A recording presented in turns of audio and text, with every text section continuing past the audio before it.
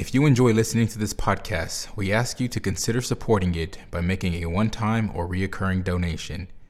Visit Mayflower's website at www.mayflowerucc.org and click on the Donate tab in the menu. Donations made to Mayflower's Communications Fund are tax-deductible and help ensure that this podcast is available. Thank you for your support.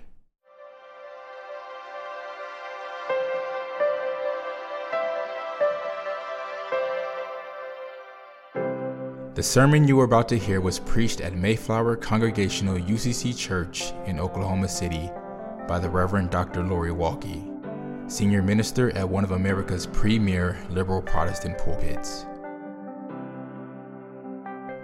At Mayflower, we are an open and affirming peace and justice church, where we believe religion should be biblically responsible, intellectually honest, emotionally satisfying, and socially significant. We go now to the pulpit of Mayflower Congregational UCC Church of Oklahoma City and to the preaching and teaching of Reverend Dr. Lori Walke. Will you pray with me? Holy One, there are a lot of us who are having a moment. We have spent what feels like half a century led by a man with an overactive Twitter account holding the keys to the country's nuclear weapons. And now there is a new administration, and they have made some big promises. And oh my, the excitement is real. The Apostle Paul reminds us, though, that we have always had a tendency to misplace our devotion when it comes to those who lead. Each of you, he wrote, says, I belong to Paul, or I belong to Apollos, or I belong to Cephas. It seems the church had forgotten that it was Jesus who proclaimed the good news to the poor, who declared the kingdom of heaven come near, who empowered us to sing, Where thy victory, O grave, not anyone else. We know the temptation, especially after this long season of fear and grief. It would be easy to now say, I belong to Joe, and I belong to Kamala. No, the title of Messiah has already been taken. So we ask for the wisdom and courage to remember to whom we really belong, so that we might be known not as loyal partisan lackeys, but as faithful politicos for Jesus, and move this nation towards your justice and love. There is too much rebuilding to be done to waste time with misplaced worship when we should be working towards thy kingdom come, thy will be done. We pray in the name of Jesus, who showed us how. Amen. The sermon this morning comes from the Gospel according to Mark, chapter 5, verses 1 through 11. Once while Jesus was standing beside the lake of Gennesaret, and the crowd was pressing in on him to hear the word of God, he saw two boats there at the shore of the lake. The fishermen had gone out of them and were washing their nets. He got into one of the boats, the one belonging to Simon, and asked him to put out a little way from the shore. Then he sat down and taught the crowds from the boat. When he had finished speaking, he said to Simon, Put out into deep water and let down your nets for a catch. Simon answered, Master, we have worked all night long, but have caught nothing. Yet, if you say so, I will let down the nets. When they had done this, they caught so many fish that their nets were beginning to break. So they signaled their partners in the other boat to come and help them, and they came and filled both boats so that they began to sink. But when Simon Peter saw it, he fell down at Jesus' knees, saying, "Go away from me, Lord, for I am a sinful man." For he and all who were with him were amazed at the catch of fish they had taken. And so also were James and John, sons of Zebedee, who were partners with Simon. Then Jesus said to Simon, "Do not be afraid. From now on you will be catching people." When they had brought their boats to shore, they left everything and followed him. Here ends the reading from our tradition. May God grant to us wisdom and courage for interpretation.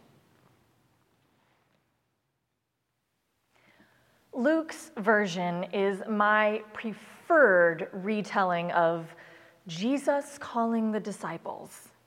I say preferred because there are a couple of other options, of course, with the other Gospels, and all of those versions make me feel, well, as the preacher Fred Craddock once said, as about as spiritual as a turnip. You know what I mean, right? The Gospel of Mark races through the ministry of John, the baptism of Jesus, the temptation in the wilderness, and the announcement of the gospel of the kingdom drawn near. By verse 16 of the first chapter, Jesus is at the Sea of Galilee, saying to Simon, later known as Peter, and Andrew, "Follow me, and I will make you fish for people." And the ridiculous part is that they just do it. And immediately, they left their nets and followed him. I mean, what a bunch of undiscerning weirdos. Where is your stranger danger radar, guys? While we know who Jesus is, they didn't. But the text makes it sound like they had some kind of finely tuned spiritual honing device that drew them to Jesus like moths to a flame.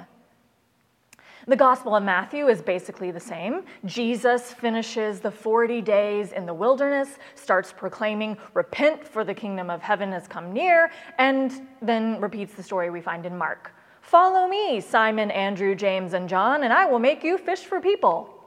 And again, immediately they left their nets and followed him.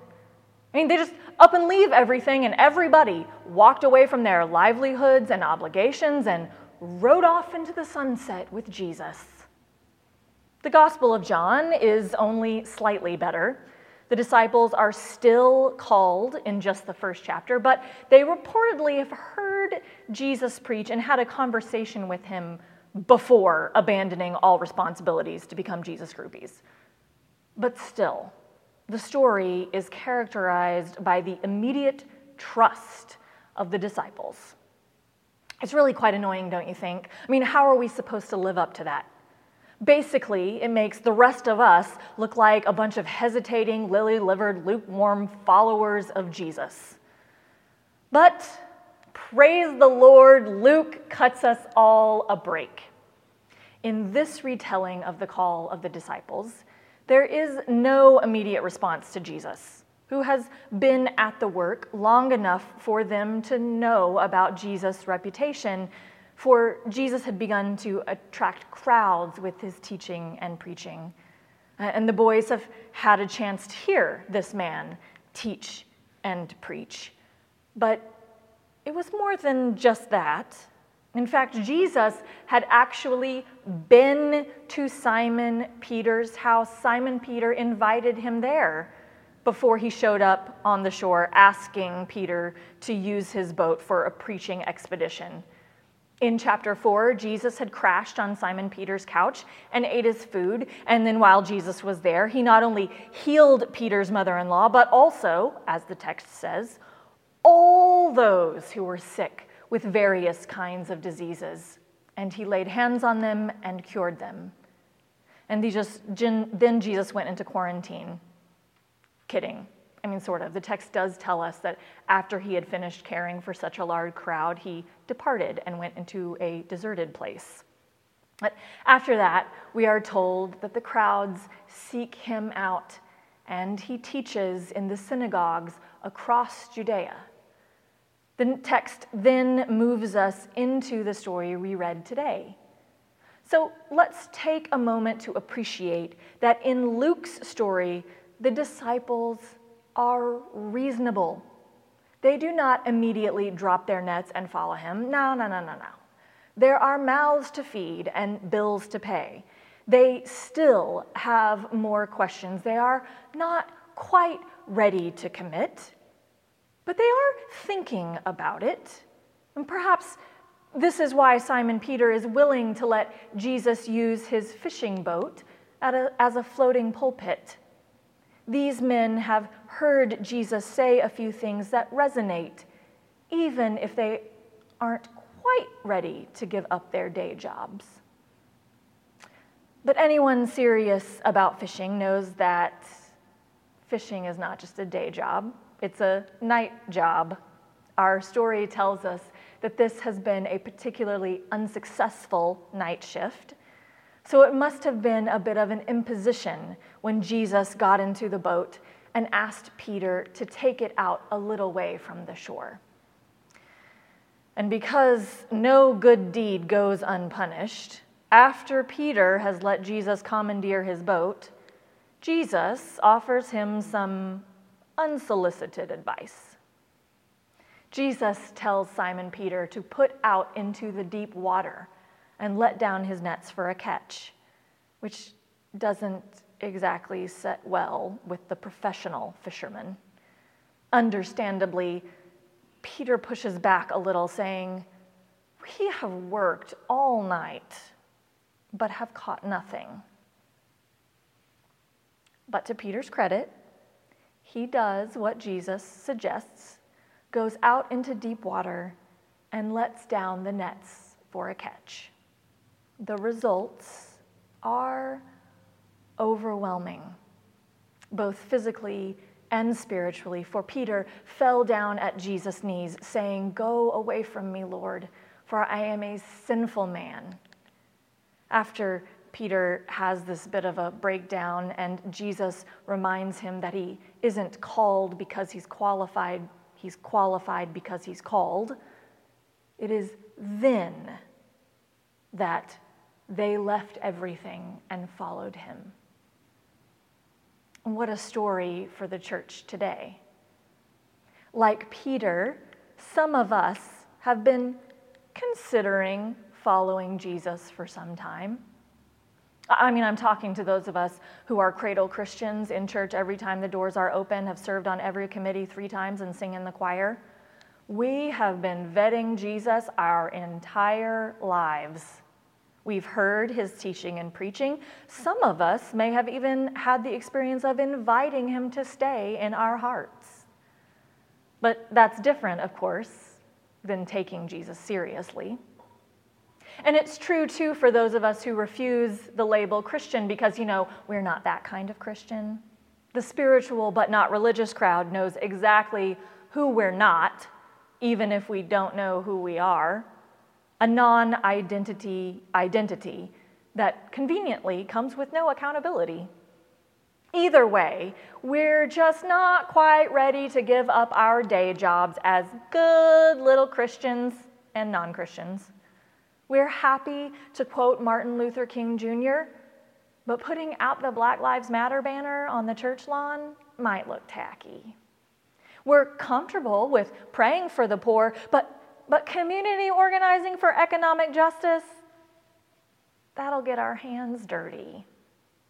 Flipping tables was fine for Jesus, but that won't go over well at Rotary. To be fair, the road Jesus walked led to the cross, but quite frankly, I'm not sure that's the kind of sacrifice any of us are actually worried about. And then there's the whole matter of going off the deep end. Can you hear Jesus say to us, like he said to Peter, "Put out into deep water and let down your nets for a catch"? To go off the deep end is to lose control. It is to step out of our comfort zone, to relinquish our death grip on doing things how we've always done them, to claw our way out of the rut of tired ways of thinking. It is to lose sight of the shoreline. There is a temptation in this particular moment, I think, to stick ever close to the shoreline. We have been through some things, especially the last year with the pandemic. We'd like for everything to just settle down. As Peter said, we have worked all night long. The narrative we're hearing, and maybe even said to ourselves, is that we don't have the money, we don't have the space, we don't have the people. But how will we get there if we don't put out in deep waters? Perhaps we have been splashing around in the shallow end of all are welcome, but what might come from being loudly and proudly open and affirming of God's queer beloveds? Or perhaps we already have too many volunteers, too many people who are faithful stewards of their time and money, and too many loving families to do that. Or perhaps we have been wading in the waters of book studies and earnest discussion groups. But what might we upend if we finally dive into anti-racism practices? Our feet can still touch the bottom, so we have some ground to go before we start making waves about racial reconciliation. And perhaps we have been splashing around charity, sprinkling our benevolence on people we deem worthy. But the deep water is organizing for prison reform, immigration justice, and a living wage. There are 1,000 perhaps scenarios before us. There are also 1,000 excuses of why we can't. We don't have the money, we don't have the space, we don't have the people. But again, what if that deep water is where we'll find all of the things we don't think are available to us? Our story tells us that we are missing out on the abundance of God by staying close to the shoreline. Put out into deep water, Jesus says, and let down your nets for a catch. So, church, it's time to get rowing. Amen.